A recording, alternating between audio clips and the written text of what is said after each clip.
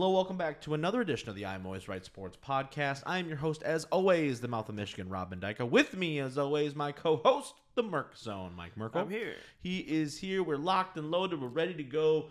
WrestleMania Night 1 in the books. As of this recording, next week we will be reviewing WrestleMania Night 2. So we don't know the results of the winner-take-all match, anything like that, so don't shoot us. We're going to have to wait till next week on that one. So, but we do have results for NXT Stand and Deliver. We do have results for WrestleMania Night 1. We're going to go over that. We're also going to be talking some Hall of Fame. We're going to be talking the Lions getting Hard Knocks this year. The Lions and Detroit, the city of Detroit, getting the NFL Draft in 2024.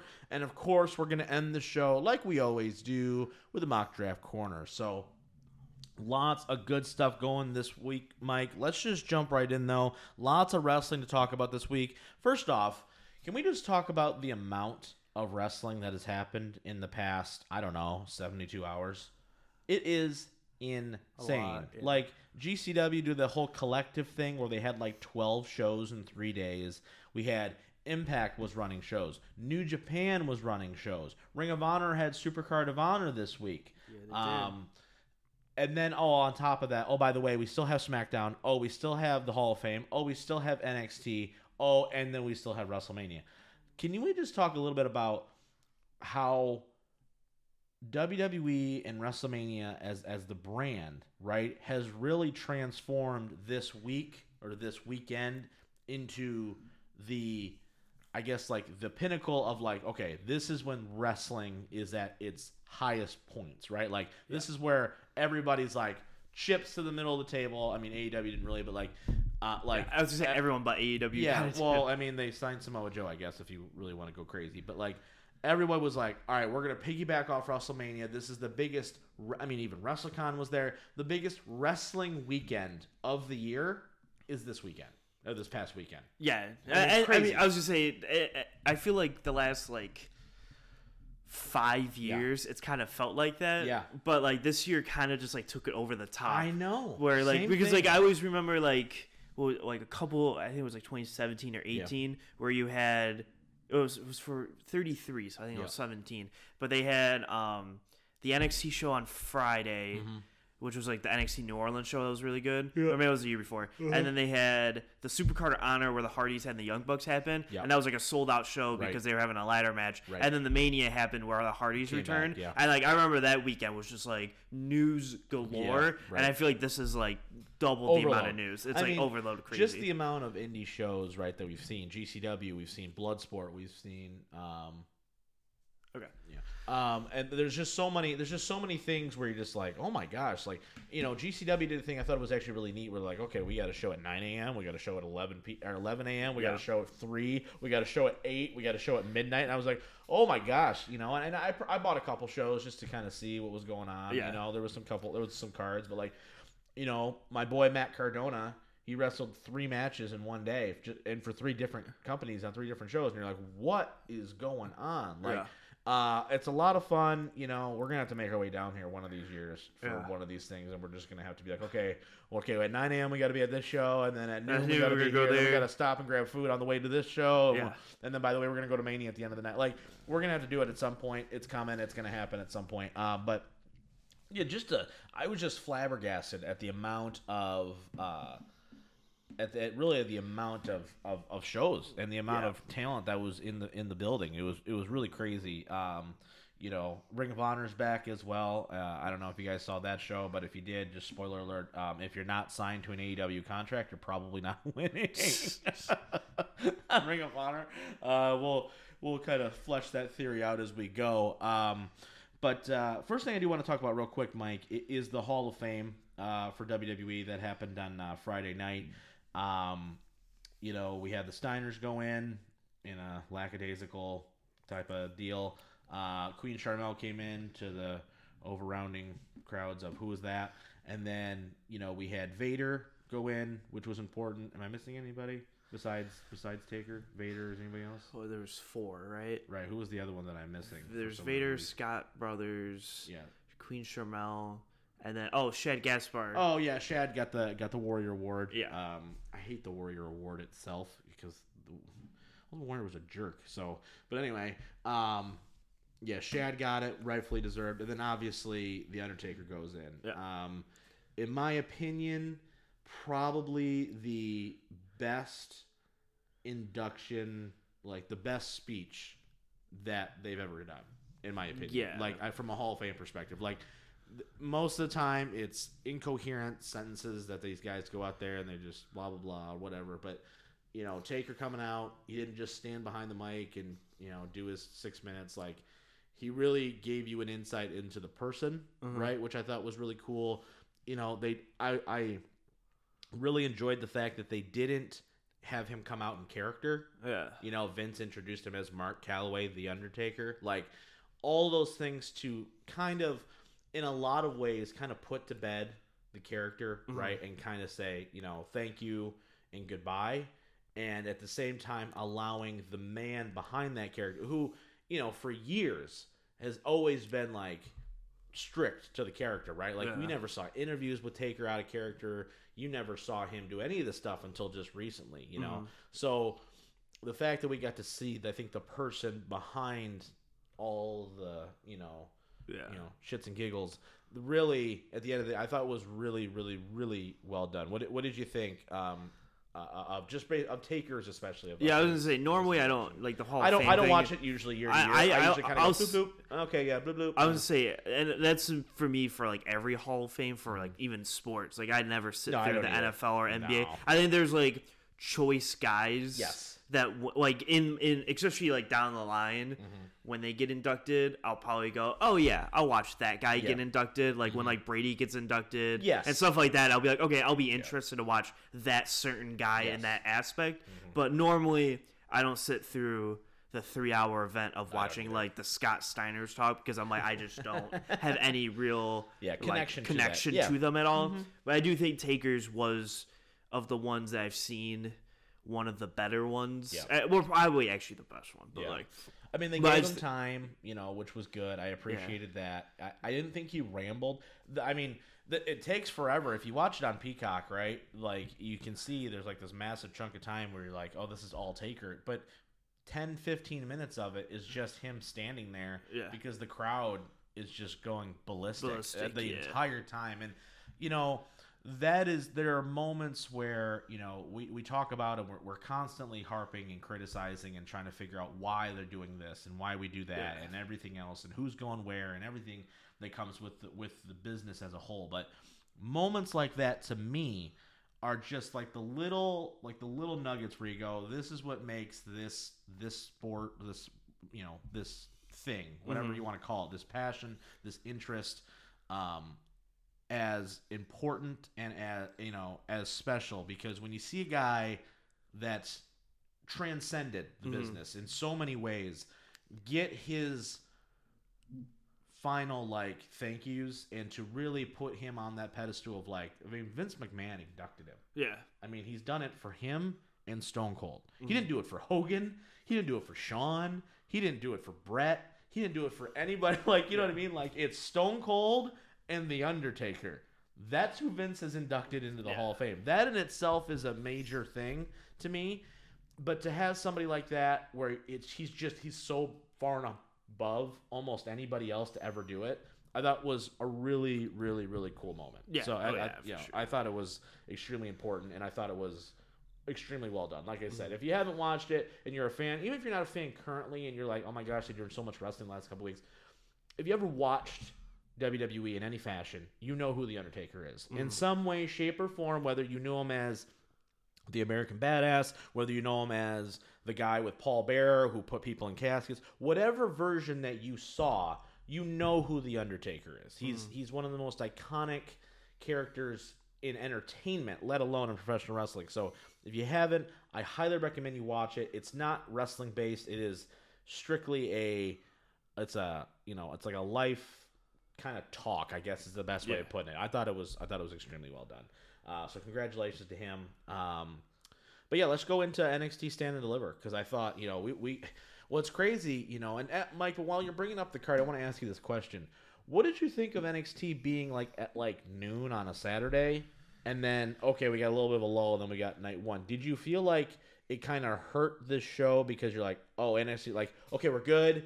And then once we got done with Mania, you're like, oh yeah, by the way, like Ziggler retained. Like, do you feel like it was kind of like in the afterburner? Like, do you think they should have placed it somewhere else or something like that? Or do you think like there's really where else you can put it? That's a lot of ways. Yeah, so that's kind of where it's at. It's like where you gonna put it. I think is like the biggest problem you have. I would have preferred it to be on Friday, but then you can't go against your SmackDown programming, which is kind of annoying. Yeah. You could I think you could put it on Thursday.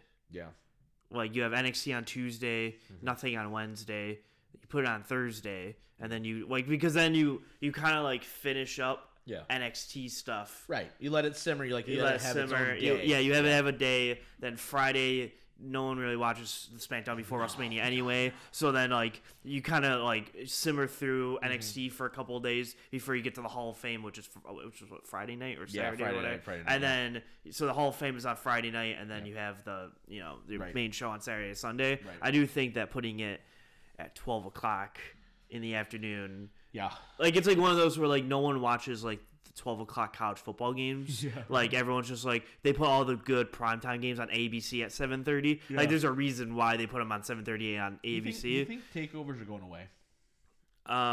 Like this? Where they're going to travel and actually go and do, like, big shows like this? Do you think I hope it's not, becoming more and more developmental. Like, so you know what I mean? So it's like, I don't know necessarily if they're going to want to continue to try to... Yeah, I mean, I want them to continue to do it, but will they? Probably not. Yeah. I'm very interested to see that as we kind of go through. And some of these results kind of dictate why I'm thinking that as well. Yeah. And I'll kind of get into that. But let's go through it, match by match here. Yeah, so we open with the North American 5-way ladder match. Yep. Cameron Grimes beating Carmelo Hayes and Grayson Waller and Santos Escobar and Solo Sikoa. Yeah. Wait, was there not a 6th guy in here? No, I think so. I think it was only a 5-way. 1, 2, 3, 4. Okay, that's fine. Yeah, sure. I was trying to think. I was like, wasn't there a ladder? Okay. Anyways, yeah. So there were only 5. The ladder was the 6th guy. The ladder was the 6th guy. Yeah. Cameron Grimes comes out on top of this. I don't think it's like super shocking that he came out. I predicted it, so yeah. I did not predict it. Let's see. There were some really good spots in this one. I think this was a really fun opener. Yeah. I think WWE needs to put like ladder matches on WrestleMania to like give that little spark in the beginning. Especially when it comes to, and we'll get to this more as we talk about Mania itself, but like I always really enjoyed the 6-way ladder matches for the Intercontinental title. Yeah. Because I felt like, A, you're getting some other guys on the card, right? Number one. Number two, you're putting the Intercontinental Championship on a pedestal and be like, hey, like, this is important. And 3, you're getting a gimmick match is the best way of putting that, right? Where you're like, okay, like, this is going to open the show. We're going to open up hot. Like, no matter what you do, like... And we're going to talk about the card placement for night 1 as well, but like and historically WWE's like, we got to do something to start fast. We'll put Seth and Brock start the show or whatever. Put the Intercontinental Championship like that in that position, like they're doing with the North American here, I think is just smart business rather than not having an, especially when you have a champion like Ricochet. I thought it was a perfect opportunity to shine a light on a guy who that's what he does. He's a flippity-dippity guy. Yeah. Yeah, so Cameron Grimes wins. I think it was overdue for him to get this win, by the way. Thought he should have won it earlier. Glad he got his moment here, though. What can I say? I'm always right. I don't know what to tell you. Until we get to the tag titles. Next, we had Tony D'Angelo defeating Tommaso Ciampa, which can, I think, be signified as Tommaso Ciampa's goodbye NXT match. Yes, 1,000%. Going to the main roster because he's. Do they have time on this? How much time was it? So the North American title match went exactly 21 minutes. This match went 13 minutes, 12 seconds. Yeah, it could have went 3 minutes and it would have achieved the exact same thing, quite frankly. This match was not anything... It was not good. If I have any optimism after this show, is that there's like 3 or 4 people that lost that hopefully just go to the main roster on Raw. Mm-hmm. Yeah, and Triple H came out at the end with Ciampa, which I thought was really cool to kind of be like, signify that it's kind of the end of that run of NXT. Mm-hmm. I think that was like the solidifying factor too. It's like when he hugged him, it was like good job or whatever. I was like, yeah, that's like the last guy from Black and Gold NXT. Yep. Like he's legitimately the last gun. Yep. So like him leaving is like the Okay. official like Correct. it's done. over. Yep. Yeah, like we're going full in this 2.0 mode. Next we had what everyone thought and their mom thought was going to be the best match on the show, which ended up probably not being the best match on the show. The 3-way tag team triple threat tag team match. Yeah. And shockingly also I to know. me, MSK wins this title. Wouldn't have called MSK beat Imperium and the Creed brothers in 11 minutes and 22 seconds to win the titles. One, I thought this match should probably gone longer. Yes. And two, I'm cool with Imperium losing. Like, very okay with that. That's fine. Yeah. I think the Creed brothers probably should have won, but I think this also leads to MSK Creed brothers at the next big show. takeover, Ish. whatever Great ish American event, Bash, Great maybe American in Bash, July. their TV events or whatever they do. So I think that I guess the Creed brothers can win there and be fine. But I thought this could have been a nice what would you say about the AEW Face of the Revolution ladder match thing, where it's like you go through this entire tournament of the Dusty Cup just to lose? Right. You're Can't just stand it. okay. Can't stand it. I don't like it. I think it's dumb. Why and that's the point. It's so much like that in so many ways where I left that match thinking, I was like, wait, what? Why? They didn't need it. Like, you know what I mean? That was the part I didn't understand. I was like, this is an opportunity to elevate two more young guys, right? Who don't have that mouthpiece, who do have a mouthpiece, but have not found their footing themselves on the mic yet.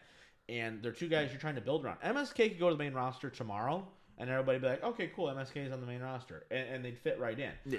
Creed brothers aren't there yet. They're not ready for that yet. So for me, I think you're right where that spins off into that feud, and I get that, but it just didn't seem like the right. Yeah, decision. I just feel like if the Creed brothers won here and they did their rematch and then they won again, it's like, okay, so like MSK just can't beat them. Right. I think the idea that MSK wins the titles here and then like Creed brothers can down the line build up another month or two to then beat them, I think is like fine. Like, I don't have a big problem with that.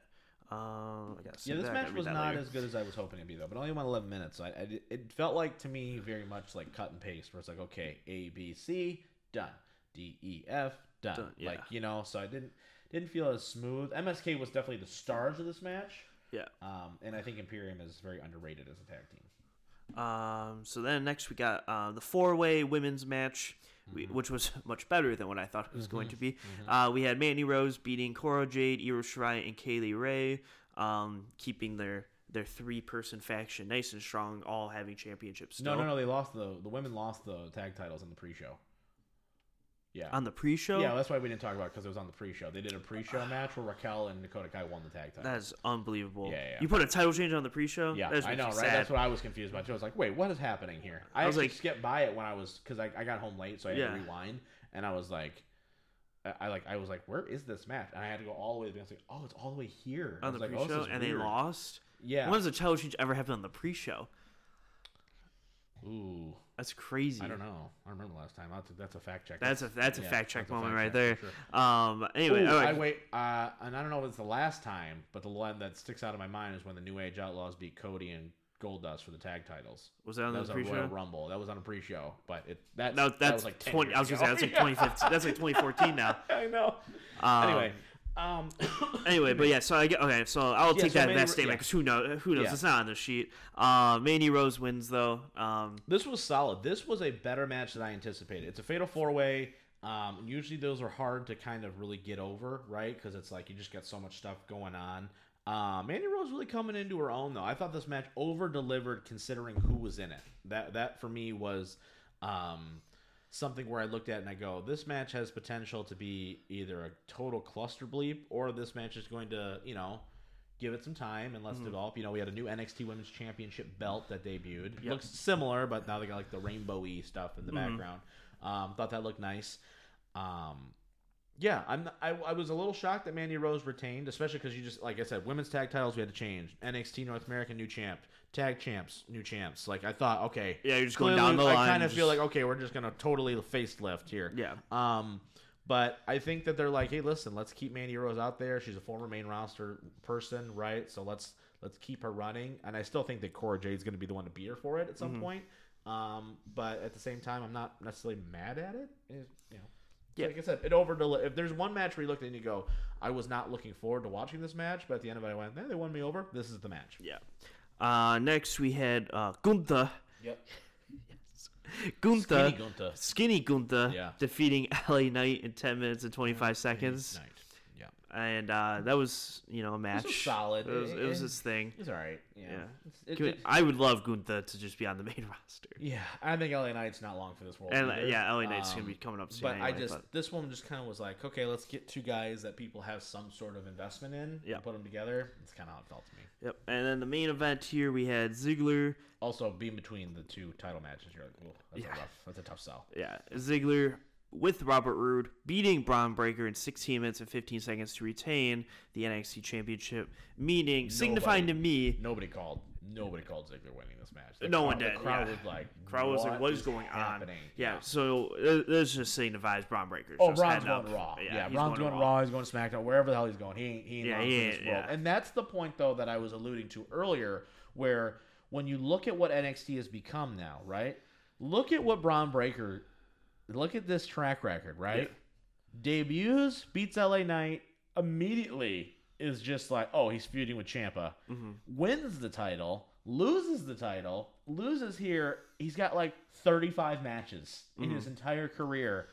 This to me signifies this is what NXT is now becoming. And I think it is the criticism that they faced early on in the Triple H run of NXT, where it's like, man, they're great in NXT, but as soon as they get to the main roster, they die.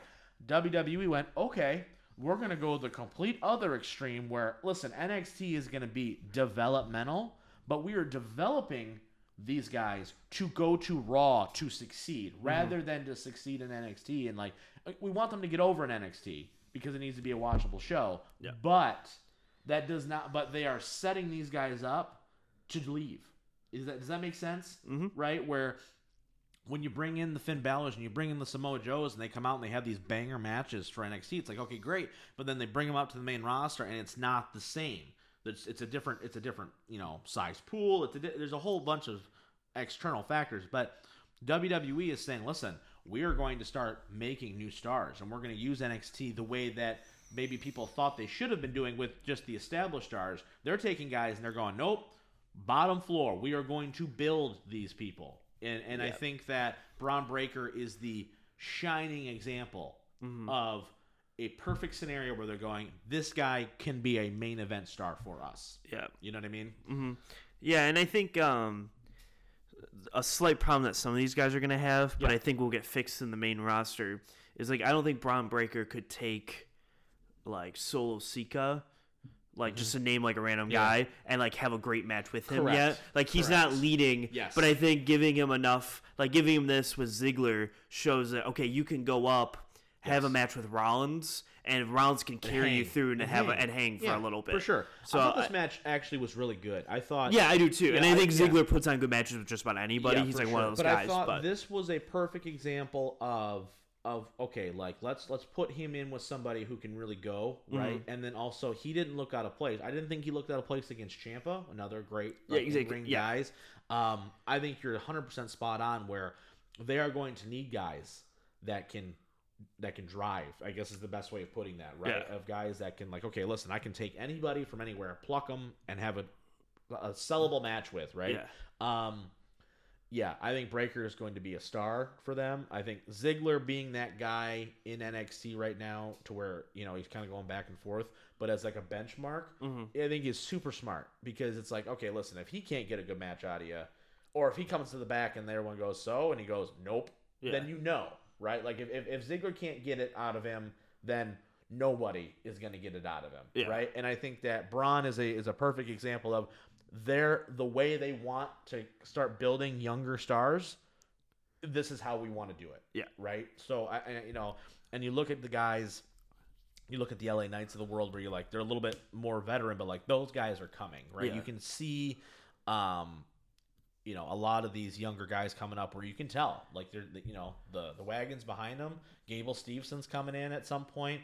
He's going to be a freaking wrecking ball of a monster. I think they got somebody else too that they have ready to go. But I wouldn't be shocked if guys like Carmelo Hayes gets up and he's an IC competitor absolutely. or joins a tag team with like Ricochet and them two are like doing their high fly flippy dippy stuff. Yeah, there's a lot of leeway here with NXT, but that's what I'm saying is that I think people need to start understanding that you can no longer compare NXT now to what it was because there's a different objective. Instead of trying to make NXT a third brand where it's like this is rivaling or even at some point surpassing Raw and SmackDown, it's no longer about that. It's strictly about growing, cultivating, and getting talent up to the main roster. That is what NXT is now. So I think people need to adjust expectations when they don't mention NXT on earnings calls. They don't mention NXT when it comes to ratings because they don't care. It's not about that. It's strictly about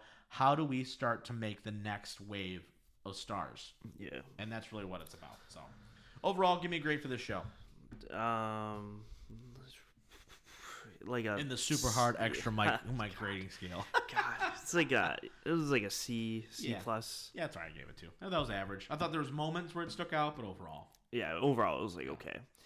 But yeah, that was NXT Stand and Deliver. It happened, and Monday after Raw will be cool. We all went up and took a nap for a couple hours. Mike was working because he's a hard worker, but I was taking a nap, and then now we're gonna go to WrestleMania Night 1. WrestleMania Night 1, where we went to takes place in Dallas here, Arlington, Texas, home of the NFL Cowboys, which was said multiple times. But they were the Dallas Cowboy cheerleaders, but the NFL Cowboys. Yeah. It's actually my favorite football team. I don't know if you knew that. It's the NFL Cowboys. Oh, okay. It's like wearing a hat to a football game with the NFL logo on it. Yeah, and I'm just a fan of football in general. Yeah, I just like all the teams. I like every team equally. Punch you in the face, but it's fine. Yeah. First off, thoughts on like the set and everything. I thought the actual like the stage and everything else like that. I think everything. I think this is the first Mania since 35 that's actually like looked like Mania, because obviously 36 was COVID. 37 was like the first one with fans. But like it still kind of like didn't feel like the Mania feel kind of. But everyone was like socially distanced. Everyone, and it was like, so there were like a good like 40,000 people in there. Like this was the first one was like you were just like, all right, this is like the full event kind of thing. Yeah. So it was pretty cool to have that back. Yeah. So in this first match, we had. Can we talk about the pre-show too? Went 2 hours, had no matches on it. So you had a 2-hour pre-show to talk about a 4-hour regular show and didn't have any matches on it. How does that make any sense? This night 1 was great, and we're going to talk about it, but that's dumb. I'm sorry. What's crazy was I don't need to hear Jerry the King Lawler stumble over his words for 4 hours. That's not okay. Well, why couldn't, instead of putting those matches on SmackDown, put the IC title on the pre-show? Put them onto the Giant Memorial Battle Royal, all that stuff on the pre-show. Why not? I just don't get it. Yeah, that's crazy to me. Especially because you had to cut a match for time and move it to night 2. That's the other part that's even more insane to me. Where I go, why not put the New Day on the pre-show against Ridge Holland and Sheamus? Yeah, like what the hell? This doesn't make any sense to me. Like, you had a 2-hour pre-show for a 4-hour show. That's it's so like funny. Everybody needed a half hour to talk about the 8 matches on this card. Yeah. So our first match, we had the Usos beating Rick Boogs and Shinsuke Nakamura. Only went 7 minutes. The big story in this one was Rick Boogs tearing his quadricep. Something with the quadricep tendon or something. They said it on the show. I don't remember what it was. It was something that sounded pretty bad, though. Yeah. Trying to do the Cena 25 spot where you lift up both of your opponents, and his knee just kind of just like buckled down. Top, basically. Yeah. And so I think the match was just shortened. Shinsuke, they were just calling off. There was a moment where Jey Uso had Shinsuke in a headlock, and they just talked for like 4 minutes trying to figure out what they were we got to call it on audible here. Yeah, this match, I'm going to give them a mulligan on this one because obviously I think, honestly, even with Shinsuke and Boogs, they're not like the most experienced tag team in the world, clearly. But like I think given the time, I think this match could have been a lot better. But when you have an injury like that, it's kind of one of those deals where it's like, we got to call them fly. Luckily, Shinsuke and the Usos, they've been around so long. Yeah. If Shinsuke would have gotten hurt, I would have been a lot more concerned because like, okay, now the Usos are really going to have to drive Boogs to kind of get to where we need to. I don't necessarily think the result would have changed. I think the Usos probably still retain here. But I don't really consider this like a downfall to this show because you can never predict injury. So I never felt like this match got out of first gear, and I think they just went, hey, listen, let's hit the high notes, right? Let's hit the high stuff, right? Shinsuke had his moment early in the match. Let's get the splash in. We'll get the false. We'll get the 1 day, 1, 2, 3. We're in and out. We're clean. Yeah. Let's just get out of here. Yeah. So that happened. That was kind of crazy. It was a good match to start, but Yeah. it was. We're going to talk about match short. placement here at the end of this because I do think it's important to kind of review. Yeah. Next, we had Drew McIntyre taking on Happy Corbin with Madcap Moss in the corner, who does not have a broken neck. I will say that every time because he almost died 2 months ago. This match went 8 minutes and 40 seconds with McIntyre getting the win off of a Claymore, if I am not mistaken. I'm pretty sure it was Claymore. Yeah, after he hit the Future Shock, after he kicked out of the End of Days, which is by far one of the coolest moves ever. I do like it. It's cool. Too bad it's Baron Corbin's finish. Yeah, I know. Yeah, Drew McIntyre wins. This match was fine. Yep. But it was one of those for what it was. It was fine. Yep. But definitely didn't need to be there. No, this is a match that you go to see on SmackDown or on Backlash or any of the throwaway pay-per-views. But at the same time, I will give them credit for two things. Number one, going on second sucks. Yeah. Number two, knowing that everybody in the world and their mother who's never watched wrestling goes, oh, that guy's going to win and it's not close. Yeah. I thought they did a really good job of getting the crowd back and really 8 minutes. I think from a production standpoint, a perfect amount of time. I didn't feel bored watching this match because they didn't allow me to feel like, well, we're still going, huh? You know what I mean? I thought we did just enough. Got a couple big false finishes in at the end. The Deep Six was a good one, right? We had the big flip that McIntyre did on the top of the two of them, kicking out of the End of Days right into the future, right into the Claymore kick. Perfect. Everything was good. Didn't need the whole sword choppy deal though with the end with the ring ropes. Apparently, it's a sharp sword, everybody. It was a sharp sword that was really flimsy when it hit the mat, but it happens. Yeah. Next match, Rob was so not interested in this one, and one man with a very expensive Pokemon card won him over. Yep. Logan Paul and The Miz defeating the Mysterios, Dominic and Rey Mysterio. Going in was really funny sitting next to Rob going, God, this match is gonna suck. Yeah, I'm just gonna sit here. It's just it's like sticking a knife in me. It was just everything. And then watching it, he was like, oh, Logan's good. Oh, okay, The Miz. Oh, okay, Dominic's still not good. So everything was good. No, and Logan and The Miz get the win. You're 100% spot on. I was like, man, if there's a popcorn match for me to go, we went to Imagine Theater to watch this show, by the way, and we went there, and I'm like, all right, if there's any time I need to go to the bathroom, need to get a refill, this is that match. But pleasant surprise, this is a banger of a match. This really was. Yeah. Once again, it cannot be understated how good The Miz is. Coming from somebody who earlier in life was like, man, I just can't stand this dude, and not for the good reasons of he's a good. I just can't stand it. Yeah, I have really grown to respect and admire how good The Miz is. He really is phenomenal. And shout out to Logan Paul. This dude came out. He had actual wrestling gear on. He didn't come out in a hoodie and sweats. He came out, had real gear made. You could definitely tell that they kept him protected, and they we're gonna set him up for success here, but. He looked better than Dominic Mysterio did here. Yeah. 1,000%. The Miz and him, and I'm assuming he's coming back, Paul is, because with the finish where they get the win, which I thought was shocking, but it's a celebrity, folks. Celebrities win. And then the turn, right, where Miz hits him, I don't know if we're going to get a feud here. It's kind of weird to me because, who's the babyface? There's no way Logan Paul can be a babyface. Everybody hates this dude. Yeah. And yet, Miz clearly can't, so I don't know what they're going to do about that, but I thought this match over-delivered by leaps and bounds. Yeah, I also thought the finish 1,000%. was so phenomenal. awesome. It was a great finish. Absolutely great finish. Him tagging in while they both turn around for the 619. Right. Also, I don't feel like it could be a legal tag either. Yeah, well, he didn't hold the tag ropes. Because he didn't hold the tag ropes, and he jumped down on the floor to make the tag. Yeah. So I was like, I don't think that's technically he was legal. Also in the middle of the ring. Yeah, that's what I mean. He was in the middle, so he had to go all the way to the middle of the ring to make this tag. So I don't think it's the most legal tag ever, but still creatively, I thought it was an awesome way to end it. Yes. That felt like the ending felt like an FTR Young Bucks kind of finish, where it was just we just outsmarted. Yeah, it was clever, and we just outsmarted you kind of thing, which I really like when they do stuff like that. This match, if there's a match where you went, wow, that really was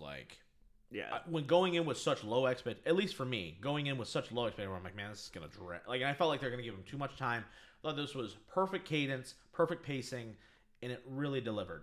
Like I said, Miz deserves a lot of damn credit. So does Jake. So does Jake Paul. Logan Paul. Logan Paul. Sorry. So does Logan Paul. So do the Mysterios for getting him there. But Yeah. they look like a tag team, and we talked about it before the tournament. Like, I would totally pay to see them as Yeah. tag team champions, and I think it works. Mm-hmm. He's an athlete. He was in shape. He came ready to go. He respected the process, and he came in, and I thought he delivered on a big stage like that. So hats off to those guys. Yeah. Next up, we I want had the Mysterios to go away though. Next up, we had the Raw Women's Title match. Becky Lynch coming in as champion. Bianca Belair coming in as champion or as challenger. Yeah.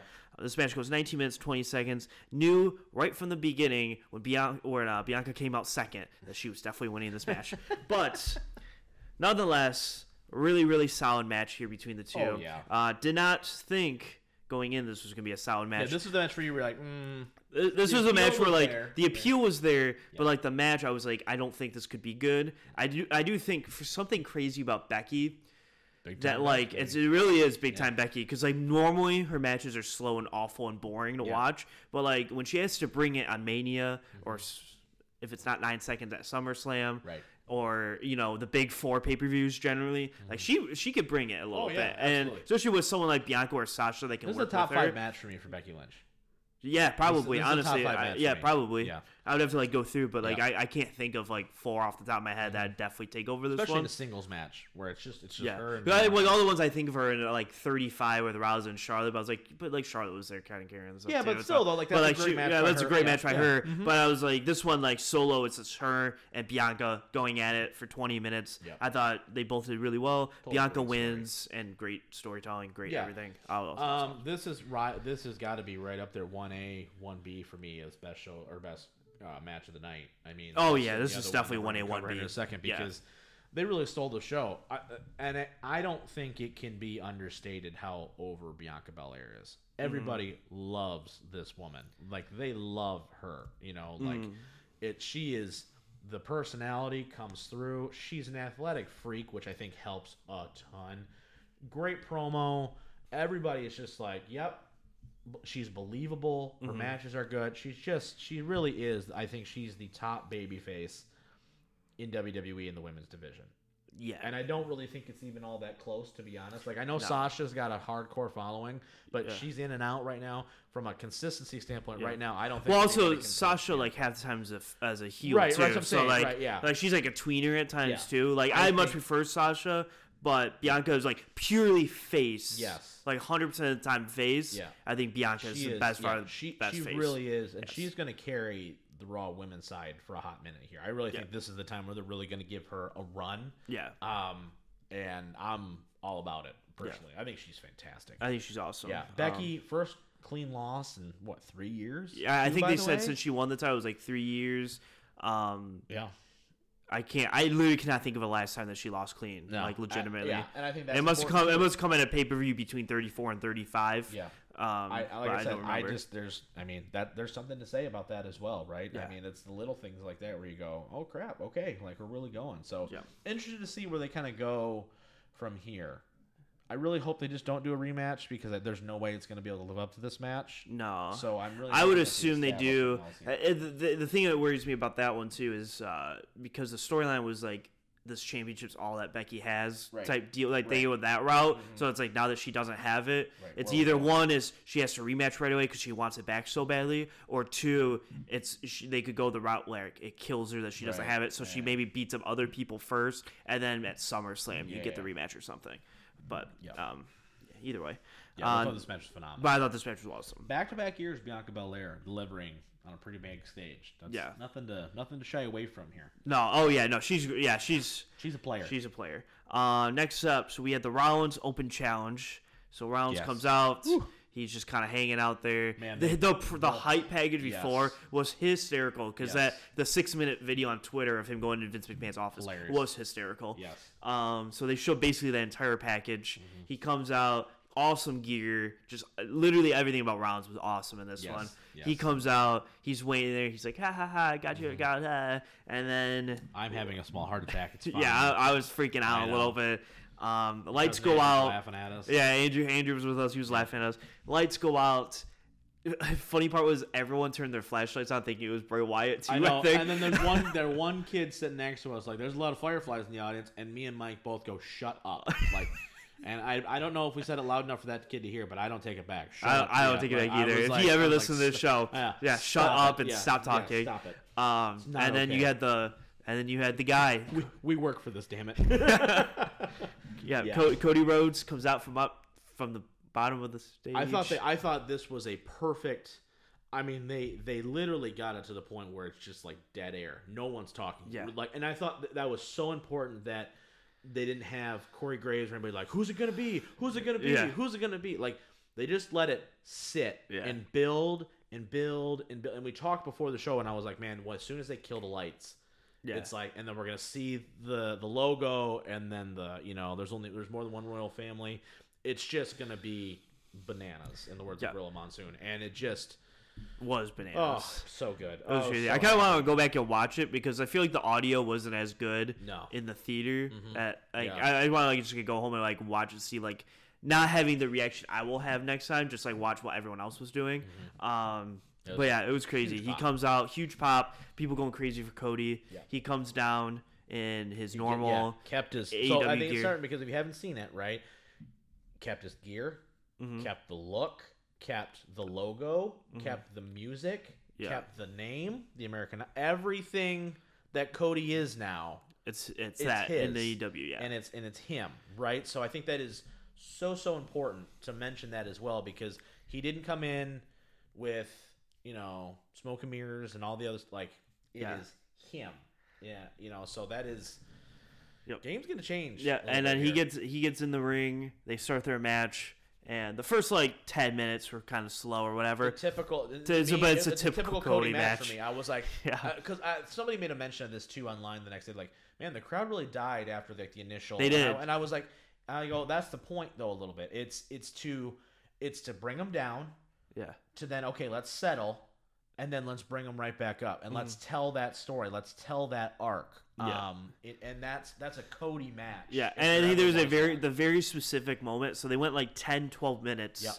And then Cody does the cartwheel and the Stardust thing, and that everyone was just like, "Oh boy, we're going there." And I thought, and to that point, and I mentioned this to you actually in the theater when Corey Graves says that is him shedding his skin. He makes a very poignant line there. I thought that is such a subtle thing where I don't think the 6-year-old in the audience isn't going to pay attention to that, but the people that overanalyze this crap like we do, to say that and to acknowledge it by Cody and saying, all right, you seen it, we're done, it's dead, it's over, we're done with it, this is who me. We're at. And I thought that was so important, and I thought that was a perfect example of a wrestler and then the announcers putting over what they just did in the ring and explaining it to the people that maybe are like, why did he just do a cartwheel? Yeah. And then explaining it and people going, oh, okay, right? And now it sets the mentality just a little bit different. Yeah. So, extremely important there. Well, this match was great, by the way. Yeah, I really do. I thought this delivered. Seth Rollins, Cody, I mean, I literally said, isn't it weird we could definitely see this match as the main event of Mania next year, and nobody would complain? Yeah. It's insane. What did you think? I do want one question on this before we move on. What did you think of Rollins kicking out of the Crossroads? Because I saw some people online, they were like, it's his first night back. I get it's Mania, so, finishers don't have nearly the same effect doing it once. You just do it twice. But it is his first night back. Mm-hmm. Were you surprised at all to see Rollins kick out of the first Crossroads there? Not necessarily, because I think in AEW it wasn't a protected move really at all. No, right. It's not the one that he pulled out was he had that weird back breaker, or not the I don't even know what it was, a glory bomb thing where you hold him up and he just drops him on his neck. I felt like that was more impactful than the Crossroads.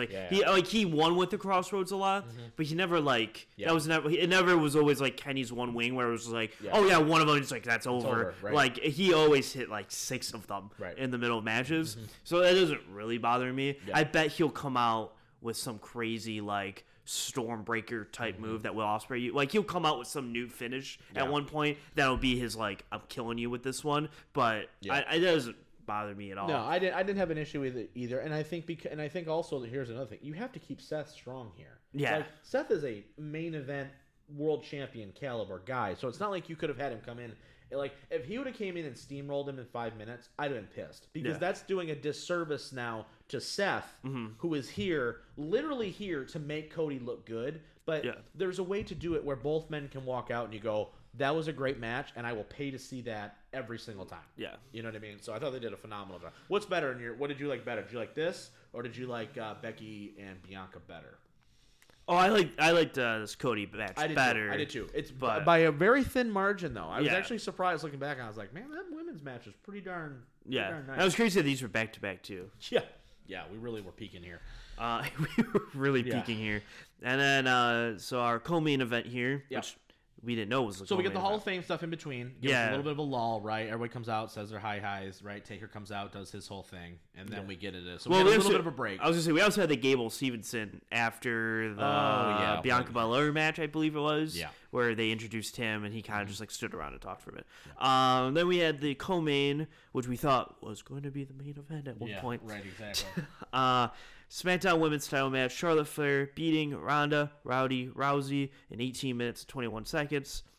She beat her by cheating, kind of. Right, yeah. Like, she knocks the referee down. She taps, but doesn't really tap because the ref doesn't see it. Kicks her face and off. then kicks her face off, and then uses the ropes, I believe, No, for the she pin. didn't. No, it was She clean. Was it pinned clean? her. Yeah, Okay. she pinned her. I couldn't remember if she used the ropes or not.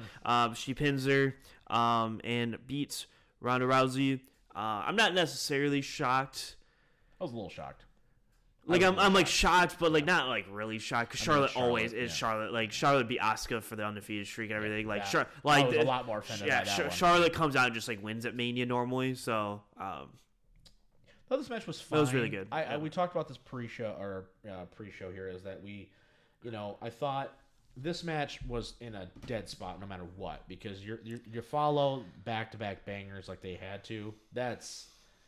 I don't care who you are. That's really, really tough. The one thing I thought that this match did have going for it, though, was the fact that it looked a little clunky at times. And I think that actually kind of lended itself to the story of them not liking each other, and I thought that the aggressiveness, and I thought they really beat the crap out of each other at times. Like, there were some moments where I was like, man, Charlotte, like, you saw Rousey's chest. Charlotte really got in there with those chops. And then Rousey, like, had a couple shots there where I was like, good Lord, some of those throws, I'm like, I don't know how Charlotte's arm is not dislocated in some of these. Like, it really felt like to me that they were going, for a fight, brawlish type style. And I think that's why you have to do it, because Rousey is just so, like, all or nothing. She doesn't know how to pull a punch, it feels like at times. So it's very much like that. Was a little bit shocked by the result, but I think they were dead in the water no matter what, based on the placement. Yeah. And you know what? I read some reports this morning that Rousey was mad that they didn't main event, but guess what?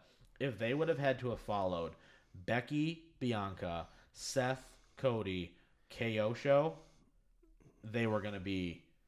The crowd would have been dead by the time they got to the main event. There would have been no way that they would have been able to get there. So for that, thought it was fine. Very interested to see what's going to happen with this storyline, though, because clearly this isn't over.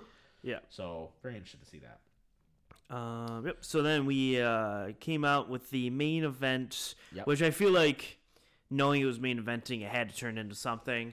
So Kevin Owens comes out, does his talkie. Full gear, by the way. Full gear, pretty much. He comes out, talks for a minute, this is Texas, and this is this, does his healing thing. Getting the fans really riled up. Yeah, had a good couple funny lines, zingers and stuff, whatever. And then Austin, the glass breaks, people freak out. It was awesome. Man, that crowd. The crowd goes, erupts. Yeah. A lot of fun. Austin comes out in his relative gear. He comes out with his knee brace. He doesn't come out with a vest. We came out with a 316 shirt, so it was like close enough. Yeah. He was like, I'm not in shape enough to wear it. Shirt sold a bunch. Oh my gosh. Yeah. I can't even begin to imagine. Yeah.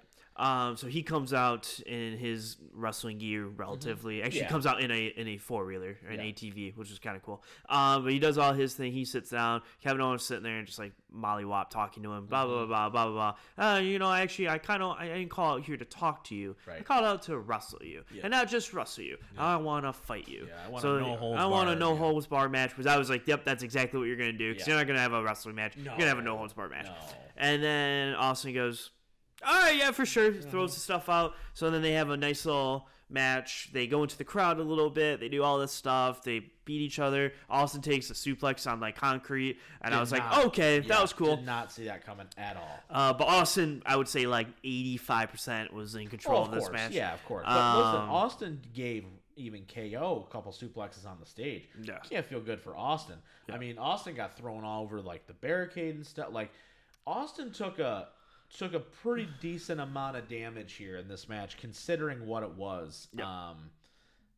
I don't think it can be understated how over Stone Cold Steve Austin still is. Oh yeah, like at 57, and I thought he looked really good. Mm-hmm. I really do. I obviously he was protected, but like at the same time, I don't think at any point in time Kevin Owens looked bad in this match. Like. Threw him in the barricade, right? We got the typical Stone Cold coming back, hitting the big clothesline. Like, Stone Cold put his working boots on a little bit in this. Now, obviously, they weren't going to have some technical masterpiece Survivor Series 96 Austin Brett. That wasn't going to happen. But at the same time, you know, the going through the crowd, the suplex on the concrete, probably the biggest bump of the night, if you had to say there was one. Mm-hmm. And then also to kind of finish it out where, okay, Owens hits the stunner, and everybody loses their minds there. I thought this was so well done on so many levels, and I think, if nothing else, I hope that this leads to Kevin Owens getting another push, because I don't think it can be understated how important it is to have somebody in there who can take care and elevate a guy like Stone Cold at his age, and you know, being as limited as he is. I thought this was phenomenal. I really do. This is what Mania is about. This is a moment. We're not going to forget when Stone Cold came out of retirement after 19 years and came in Dallas, Texas, and had a match. Not a 5-second Rock beat Eric Rowan deal. No, had a match like that. This is a moment right here, right? Like that they just made, and that's something we haven't seen in Mania in a few years. Where like that legit, like, oh, I'm going to remember that thing, right? You're going to remember this. And they went off. This was the right call to go off the show with this. This was good. Yeah. So Austin wins. Yeah.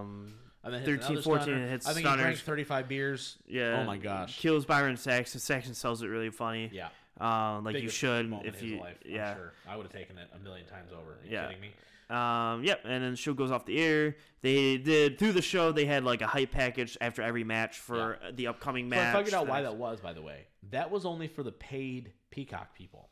The non-paying Peacock people, like the ones like because I have Xfinity, right? So I get just like free Peacock, you know. Yeah. They were doing like Snickers and like Mike's Hard Lemonade. Oh. So they were trying to time it because they realized that they were going to commercial on the non-paid version. And people were missing intros and stuff at old pay-per-views. So they're trying to sync it up so where you as a paid Peacock person, like we were in the theater, got that pre-match hype videos while other people were watching a Snickers commercial. Oh. Yeah. So I figured that out last night. So that's why they were doing that, was to make sure that nobody missed the entrances, the beginnings of matches and stuff, was because of that. So they still had to get their ads in, but WWE's like, well, we can't, like, no one's going to be happy if they miss Stone Cold's entrance. Yeah. You know what I mean? So, or they miss Kevin Owens' entrance. So that's why that happened. So tonight when you're watching, if you notice, you're like, man, they're going to commercial. It's because like me, I just get Peacock for free through my cable. I'm going to be watching a commercial for Mike's Hard Lemonade. So just a thought there. I did not know that. All right, cool. All right, quick couple things here before we move on to Lions talk here. I know, right? It's weird stuff. Thoughts on match placement. I thought this was one of the best cards, top to bottom, the way they structured this, where I felt like I was on a roller coaster and I peaked at the right time. And that's kind of how I felt with this show. Even with the injury in the beginning of the match, I thought they started out slow. Let's get the stuff out of the way that people are like, that's okay. And the meat of the show delivered on a technical basis. And then we got the big moment at the end. I thought this was well done all the way through. Yeah, see, that's how, well, the way they do it is the way I prefer it to be done normally. Is like, because when you say, so this match card was like, so if you open with Bianca and Becky, and then you had the Usos match, and you had another match, and then you had the Cody thing, and then you had Happy Corbin and Drew McIntyre, then you had the main event, and then you had the Austin thing. It's just like, I feel like you don't have the high long enough to be like, because I feel like you'd think less of the show if you're like, I guess that match was good. Yeah, and then 'cause you like forget. because you forget like how good a match was. But when you have like 3 really good matches back to back to back, and that's one thing I think AEW does well is they usually have like 3 or 4 good matches back to back to back to back to where it's like, man, remember how good that first hour and a half was? Yeah, and then you're like, man, then we still got this to come. And then we still got this Daniel Bryan match, blah blah blah. Sure. So it's like you could like like it's not just saying that first match was good, then the show kind of got bad. It was like that first hour and a half was like really good. So I think for this Mania you can go like you could probably skip the first 45 minutes if you really wanted to, but it's like man that lasts like 2 hours, 2.5 hours. There really wasn't anything I didn't want to watch on that show, and it gives you a nice starting point where it's like if you wanted to start at the Mysterios versus Logan Paul and The Miz, and just go from there. Yeah, you're like, you'd be like, wow, this is a really solid show. Like the first 2 were like okay, but like this is a really really good show. So I think I prefer it that way. Then it's like, all right, I have to watch this match. All right, skip these next 2 matches. Oh, I want to watch that. All right, skip these 3. It's like no, you can just watch the whole show straight on and be fine. Give me a grade for this show. Night 1, probably a B+. Yeah, I'm right up. This is. Like if I gave legitimately like if you would have told me right now we had you'd have taken maybe the first 2 matches off this card, you put the main event and you put another match like okay, I was gonna say so AJ. like that, and this is my point though, right? Yeah. Is if you have this exact card, take out the first 2 matches, give me Edge and AJ, get Edge and AJ world titles, and probably even the Raw tags will probably be a good match too. And that's an 8-match card. It'd probably be an A- show. Yeah, it'd be one of the best WrestleManias ever. Yep. I know. And that's really all it takes. I know. You know, but you want to get everyone on. Like I understand the fact you want to get everyone on and everything. But I think, and I think for a 2-night format, this is probably the best. This is the best idea of the 2-match format. This first 2-night, this one here is the best one they've done so far. I think from a technical standpoint, from a storytelling, from a match placement. I know we haven't seen night 2 yet, so we're putting this over pretty hard. But night 1, I think, delivered in spades. It felt like WrestleMania should. Where I left that night and I said, that was a really freaking good show. I had a good time. I didn't leave thinking, God, like, man, that was all right. You know what I mean? Like, I didn't leave like, ugh. And I also think that for the first time in a really, really long time, where I think you leave this show and the idea of what night 2 can bring, and you actually look forward to maybe Raw and SmackDown. It's really close to what AEW did for All Out this past year, where you had Punk debut, you had Bryan and Cole come in, and you're like, man, that Wednesday show, you're gonna have so much stuff to go over and so much stuff to cover. Like that this Raw after, it's like, all right, Cody's gonna have to come out. I have major expectations. Like Miz is gonna have to explain what he did. You know, you're gonna have Reigns or Lesnar, whoever wins, gotta talk to their thing. You know, set up their next match. You're gonna have debuts with Braun Breaker and a couple other guys probably. Next week, like we got so much to cover next week. But like that Raw and even SmackDown after should be really good. Now, if they're anything like Raws normally are, you'll go in and go, this sucks. But everything I'm reading, they're saying they're going to be. They have big plans. And but it should be. But there should be a really high chance that this Raw after actually gets people excited for the year of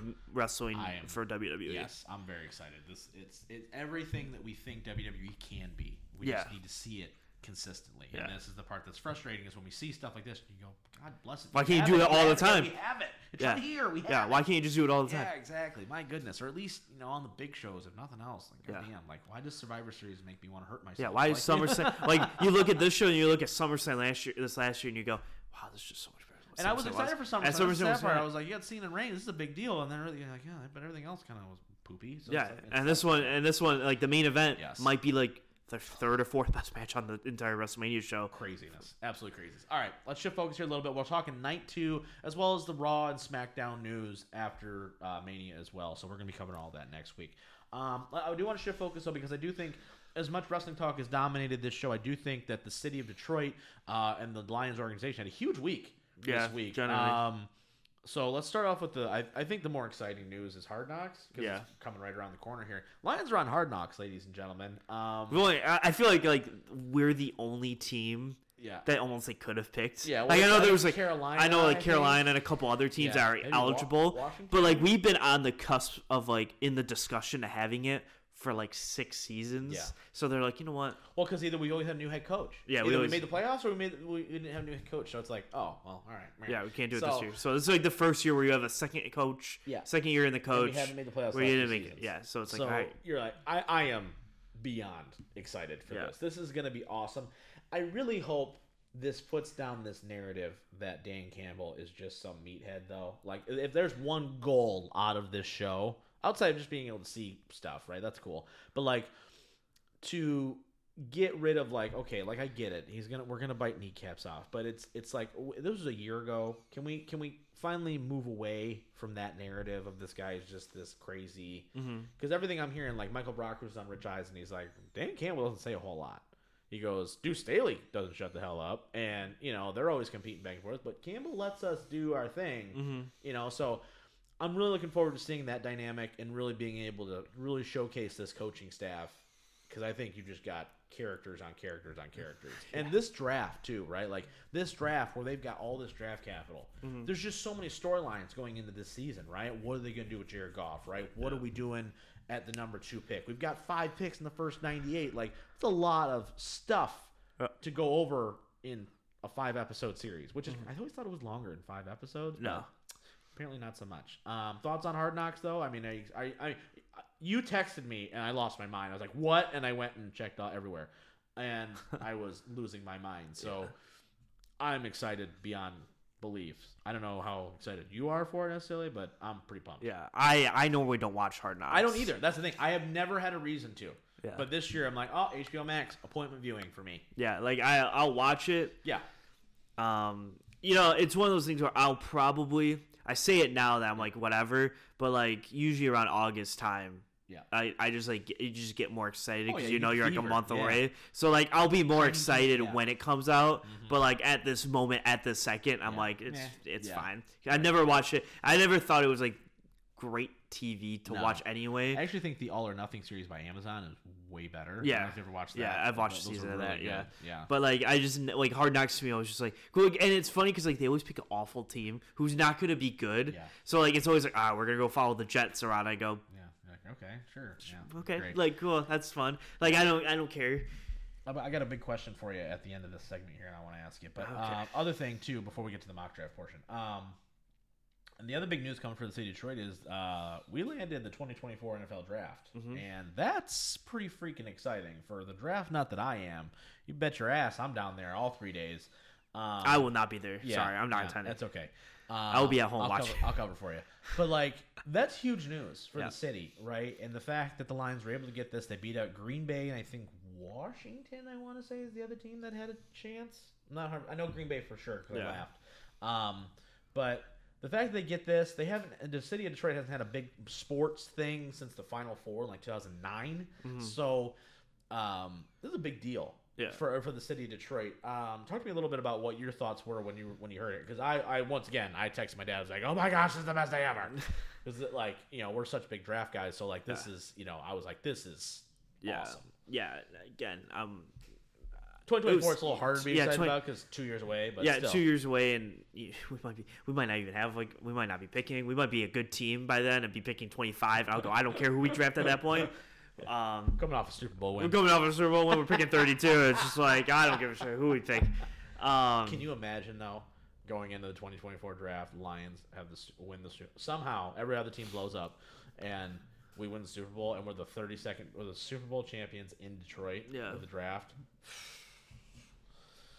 Boy, oh boy. Not gonna happen, but wow. But yeah, I mean, it's an event. It's good for Detroit, but I just don't. I'll watch it at home. I couldn't tell you like if you were like 4 years ago where it was the draft. Right. Like I don't like outside of like I know it's in Detroit or I know it's in Kansas City next year. I don't even know where the draft is this year. Vegas. Okay. Vegas, cool. Yeah. Sounds cool. Yeah. Like I just don't. Well, for years it was always in New York, in the Radio City Music Hall in New York. So it's like and they finally this is a recent thing that they've started hopping around. Yeah. So I literally could not have told you that. So for sure. I just watched. Well, the draft has just become this big thing, right? Remember, like it used to be on one day on a Saturday. It was like started at like 10 in the morning, and then by like 6 o'clock at night, like it's the 7th round. Thankfully, like we got through it. Talk to me a little bit though about how like I feel like. I don't know necessarily if they're related or not, the two things kind of collapsing at the same time or not, but like it feels to me that the NFL is a little bit like I think digging what the Lions are doing, a little bit low key here. Because and here's my rationale behind this, right? Is that I think that they can look at it and they look at a team like Jacksonville where it was a high publicity hire, right? It could not have gone worse for them, right? And they even have Trevor Lawrence, who's supposed to be the second coming of, Andrew Luck or whatever, right? And yet you look at this Detroit Lions team and you go, okay, they got this dude who's talking about eating people. We got, you know what I mean? Like, he looks like a lion a little bit somehow if you look in the right light. Like, his face looks like a lion. I don't know how to describe it. But this team was competitive last year. There was times where you're like, man, I mean, they should have beaten Baltimore. You probably should have beaten the Browns. Like, there was games where, like, you felt like this team belonged on the field. You saw the amount of depth and the amount of growth that they saw. I think the NFL's digging the Lions a little bit. I don't know why I feel like that, but I feel like they are. I feel like they're digging what Detroit's got going on right now. And I know it's kind of a reach, but, like, you can't tell me right now that teams around the league aren't looking at what Detroit's doing right now and going, there could be a problem in a year or two. Like, I really do think that. I think that people are like, man, because here's the deal. Aaron Glenn's going to get hired away from this team next year. So you're going to have – when's the last time a coordinator from the Detroit Lions became a head coach of another NFL franchise? I'll tell you when. It ain't happening, okay? You've got depth on your coaching staff. You've got guys that are going on major publications like the Rich Eisen podcast and telling them, like, Detroit is a place to be because we are allowed to be players, and he understands, and this team understands, and the culture and everything else. Like, it needs to translate to wins, and I get that. But you can't tell me right now that there is not something about this team right now going in. I feel like we are headed for, like, this super explosion where, like, in – like next year, this time, where we're going to be talking about, like, this team being like, playoffs are not necessarily unattainable. That's how I feel right now. I mean, I would hope we're at that point. But but seriously, like, I'm looking at it and I go, you can't tell me right now that there is not some level of excitement outside of the cynical, well, I've been watching the Lions for 60 years, they're the same old Lions until they sell the team, blah, blah, blah, stick it up your ass. But, like, the non-97 won the ticket listeners, you can't tell me right now that there is not something about this team to make you go, maybe there's a little something here. I don't know. I just feel like we are at a point, and it's not anything they've done in free agency. They didn't make that big splash signing. They haven't done anything to make you warrant this, but I feel like there's people that are just like, man, look out. Maybe they're finally figured it out. Maybe finally they've got somebody in charge who knows what the hell they're doing. I'm just saying, man. I'm just saying. I think you're...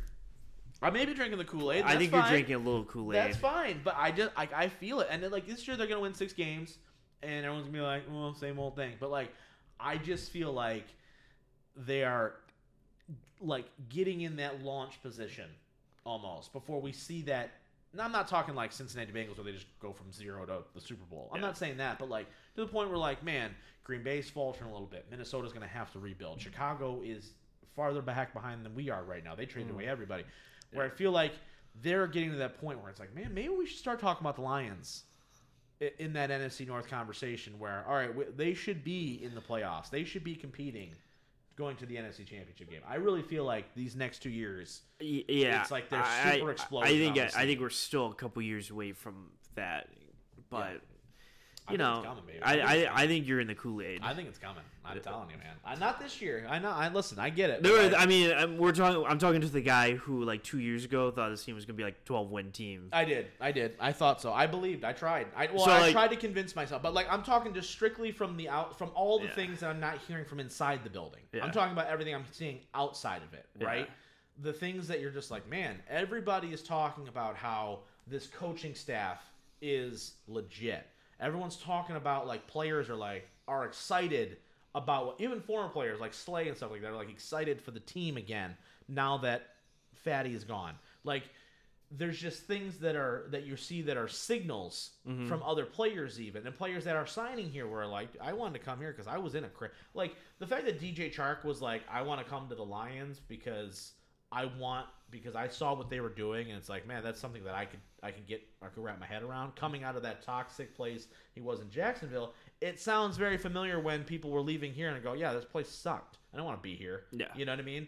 I just think there's something to that, and I think it's good. I think it's the first time in a long time that I think there's a reason to be like, maybe, just maybe, we got something here. You know? Yeah. And this is where Brad Holmes is supposed to shine, is this month. So Yep. I'm ready for it. We'll All right. hope so. Last topic of the day. Let's get to it. Mock draft corner. Who's it by? Why am I going to be disappointed? Is it All right, Trayvon so Walker? I'm going to be pissed. No, so I have a Lions only Oh, all right. one. Okay. Because no one wanted to update their drafts. Yeah, I know. So Kind of in that lull period right now a little bit. yeah, because nothing new's happening. So everyone's just like, oh, the most updated one's March 29th. I'm like, well, that was like 2 weeks ago. So yeah, for sure. I'm not going to use that one because they're going to have us picking like some random no-no that I don't know. Yep. So this is a Detroit Lions specific 7-round mock draft. Ooh. So I guess we can go through all 7 rounds because I'm not going to talk about any other teams in this one. Now, this doesn't necessarily give me like everyone that's around when we pick. Yeah, it's just course. like here's the rationale. Here's a pick and a rationale. So I'm going to give you the pick, the rationale, and we'll see if you pee yourself or not. All right. So and it doesn't seem like there's any trades, so we're just going straight up here. I don't like mocks that predict trades because it's you can't. There's no way to do it. So it's like. So first round, number 2 overall pick, Detroit Lions take Malik Willis. No, I'm just throwing it out. I don't know. Georgia D-line Trayvon Walker. Oh God! I'm gonna say it again. I've said it multiple times now. I don't understand how this guy is falling or is rising so high up these draft boards. He had 5.5 sacks his whole career at Georgia. I get it. They asked him to run stop. I get that. That's fine. But you can't tell me just because he had a freakish athletic combine that all of a sudden he needs to be the second coming of Warren Sapp. I believe that if you're going to take a D lineman, you're just going to take Thibodeau. Just take Thibodeau. Because here's the deal. Guess what? You can make the argument right now. Well, Thibodeau, he's got a higher bust potential than Hutchinson. Okay, well, Hutchinson's going 1. Yeah. So unless the Jaguars do something crazy, which fine. If they do, it's the Jags. Whatever. But like, if Hutchinson's the guy, fine. But I don't understand how people have completely soured on Thibodeau. He was the number 1 guy all year. All year. No matter whether Oregon was winning or losing. And every Lions fan was like, man, let's win a game so we don't go 0-17. And then let's get the first pick so we can draft Kayvon Thibodeau to be our new pass rusher. That was the rhetoric all year. And now we're completely dismissing this guy. Why? Because Aiden Hutchinson is not going to be there? When nobody was talking about Hutchinson being that guy at number 2 for, I don't know, all year until what, Ohio State? So as much as I love Hutchinson, I'll be thrilled if they get him. I'll be just as happy with Thibodeau. You know, they sent 7 guys to his pro day, including Brad Holmes and Chris Spielman. To tell me that they're not heavy into Thibodeau is insane to me.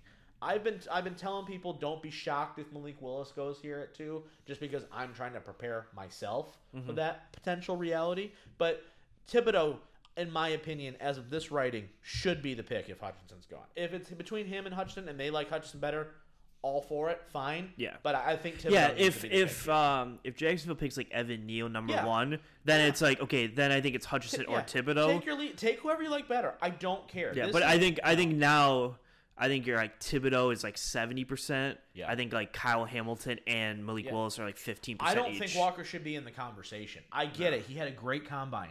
But that does not, just because you can run fast in shorts has nothing to do with the fact that you are drafting if you're drafting a defensive lineman, especially a guy who's supposed to be a DN technically, and you can't rush the passer, I'm sorry. I had one of those in Trey Flowers that I just paid $90 billion to. I don't need that. I need somebody who can put pressure on Aaron Rodgers and not allow him to hold the ball for 14 seconds to pick apart our young, inexperienced secondary. I need somebody who can get me 10 sacks. That's what I need. So I disagree wholeheartedly with that pick. And I will go on record right now and say, if that's the pick, I am going to come on this show that following week and be pissed. Because that's the one pick they can make out of the ones that have been mocked. If they take Jordan Davis or something like that, I'm going to lose my mind. But like, if out of those 3 guys, Thibodeau, Hamilton, Malik Willis, and Trayvon Walker, if Walker's the pick, I'm going to be pissed. Yep. All right. So. Oh, God, I'm so mad. Okay, so anyway. So pick number 32. I think this one will lighten your spirits up a little bit. Number 32, they pick Georgia linebacker Nakobe Dean. I would love this. This would be awesome. I think this would be a slam dunk pick on so many levels. And I've seen, because of the trades late in the first round, and like mid first round. I've seen because like Packers are going to take receivers, wide receiver, offensive lineman, Chiefs look for a wide receiver and stuff. Like because of the trades that happen late, I don't think a lot of those late teams are going to be looking for your star middle linebacker. Right. So I think there's a very good chance. And I do think if you come up to pick 27, 28, and you're like Nakobe Dean still there, I think you can package that in one of your thirds, try to jump up 3-4 spots and try to get him. So I agree. No. I think there's a very good chance that if Nakobe Dean's sitting at 25, 26, Lions are going to do whatever they can to go get him. I think that they're looking deep in this linebacking class. They didn't do anything really to address it. I know Jared Davis is back, and that's fine. Yeah. But again, him and Alex Anzalone both are on 1 year, so it's like you still have to find someone to fill in. You need your dog. Yeah, and him and Derek Barnes would be really good together. That is a pick that I love a lot. I would be, and I know people are really carping on wide receiver, but I'm telling you right now, guys, they are not going to reach for one. This team, we saw it last year, right? With everyone's freaking out. They got to take a wide receiver. They got to take a wide receiver. They got to take a wide receiver. They waited for round 4 to take a wide receiver last year. So I'm telling you now, they have DJ Chark.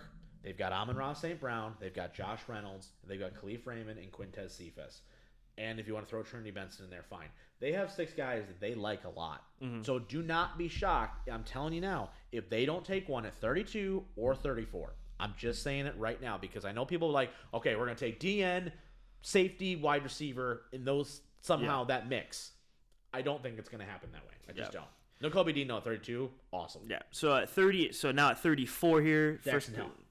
No, but now in the package they say that Dax Hill's on the table, and it could be the pick. He said he's very 50-50. He has John Mechie going 34. This is too high for me. On Mechie. I would probably take Daxton Hill if he was there, I would too. And here's the reason why though. I think Mechie's coming off an injury. Number one. Number two, I don't understand where the love is to get him this high. He's been hurt a while. He didn't run. I think he's a guy that I think they can get in round 3, especially at pick 97, or even in round 4 if they figure out how to trade up.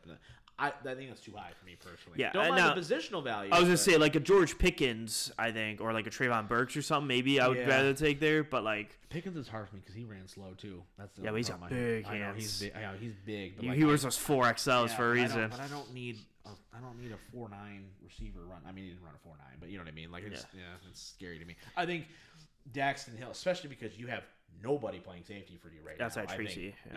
You need somebody. Yeah. Daxton Hill, I don't know if you saw his combine workout. Yeah. Smooth, baby. Smooth. So yes, third round. Great. Third round, pick number 66. They take Cincinnati Wildcat corner Kobe Bryant.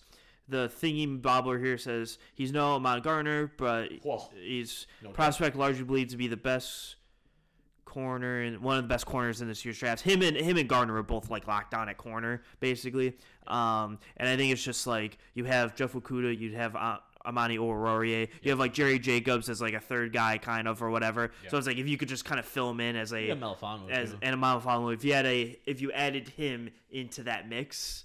And I think it'd be pretty good. Just signed from Kansas City, so So I think I think with the positional value there, I don't know if corner is the need there, but also I wouldn't mind getting depth there here's either. The thing, I don't think that they're out on corner because of that same fact. You don't know what Okudah is. Are you bringing back Oruwariye? Mike Hughes is on a 1-year deal. Melifonwu is coming off an injury. There's a lot of question marks at that spot, so it's hard for me to be like, well, they're not going to take corner. I think they have a very loaded is probably not the right word, but I guess cramped. Cornerback room, but I think if like Booth from Clemson falls to 32, you can't tell me that they're going to be like, no, I'm not going to, know, just from the value perspective. Once again, it's going to be very best player available in my opinion. As long as there's no lineman in the first 3 picks, I'll be fine. Third round, pick number 297, they pick Oklahoma linebacker Brian Asamoah. In this article thingamajigger, they say that he showcased he's one of the best run stuffing linebackers, so he stops runs. No idea. That's okay. I know very little about this guy. So. Yeah, I don't know. I feel like this is the spot where, like, if you wanted to grab an interior offensive lineman or if you wanted to grab a wide receiver, I feel like that would have been the spot to do it at this pick here. Yeah. Just because of that. But as we kind of get further in this draft, you're going to be like, I don't know who the hell these people are. Yeah, so I was going to say, 5th round, they picked Isaiah Likely would have been a good pick here in the 3rd round as well. Yeah. Tight end, that's a name to watch for a while as well. 5th round, pick number 177. They picked Tennessee offensive lineman Cade Mays because he's not the best offensive lineman out there, but with the depth that they have at the offensive line position, just adding a little more would be good there. Depth is depth. Yeah, just adding another guard, or it says he can play guard and tackle, but he's mostly a guard. That's so probably better. And that's probably they need him at guard anyway. They've got their swing tackle already. Yep, and then let's see, they pick running back from Georgia, Zamir White, who also is really good. He runs a 4.4 40. That's one of your 6th round picks here. Just adds to the running back room. That's a tough one. I actually really like Zamir White, but I don't necessarily know if that's a great value for them because you've got Jamal Williams, DeAndre Swift, Craig Reynolds, Jamar Jefferson. Like, I just named 4 guys right off the top of my head that, like, I'm like, and now listen, I'm not saying Jamar Jefferson and Craig Reynolds are the bee's knees here, but at the same time, is that really the best use of your pick here when you probably need safety help still, depending on what you do at, I think there's other positions you could, tight end. You don't have a tight end too right now still. Yeah. So, I mean, it's not a good draft for this class for tight end, but I'm just throwing it out there. I'm not going to be upset by it. Once we get 5th, 6th, 7th round, you're like, yeah, right. I was gonna say, in the 7th rounder, you got Indiana wide receiver Ty Freifogel, who's 6'2", 205, big body receiver. So Quintez Cephas? He's basically Quintez Cephas, probably. Okay. Yeah. I don't know. Outside of the first pick, I'm okay. I mean, John Mechie, I think, goes a little high, but I'm going to leave my faith in Brad Holmes unless he takes Trayvon Walker, in which case I'm going to be pissed. But I don't think he's going to do that, so we're gonna leave that on a good note. All right, that's going to be it for this week's show, though, guys. Next week, obviously, WrestleMania Night 2, Raw, Post-Mania, we're covering it. SmackDown, we're covering it. We're also going to be talking NBA playoffs. We're going to be talking the end of the Red Wings season as well, kind of upcoming changes potentially. And we're also going to be probably talking Tigers next week too, Mike? Yeah. Talking Tigers next week as well. So lots of good stuff coming your way, guys, next week. Thanks for hanging with us. On behalf of the Missing Whale Man, he's the Merc Zone, Mike Merkel. I'm the Mouth of Michigan, Rob Mendyka, and we will see you guys, as always, next time.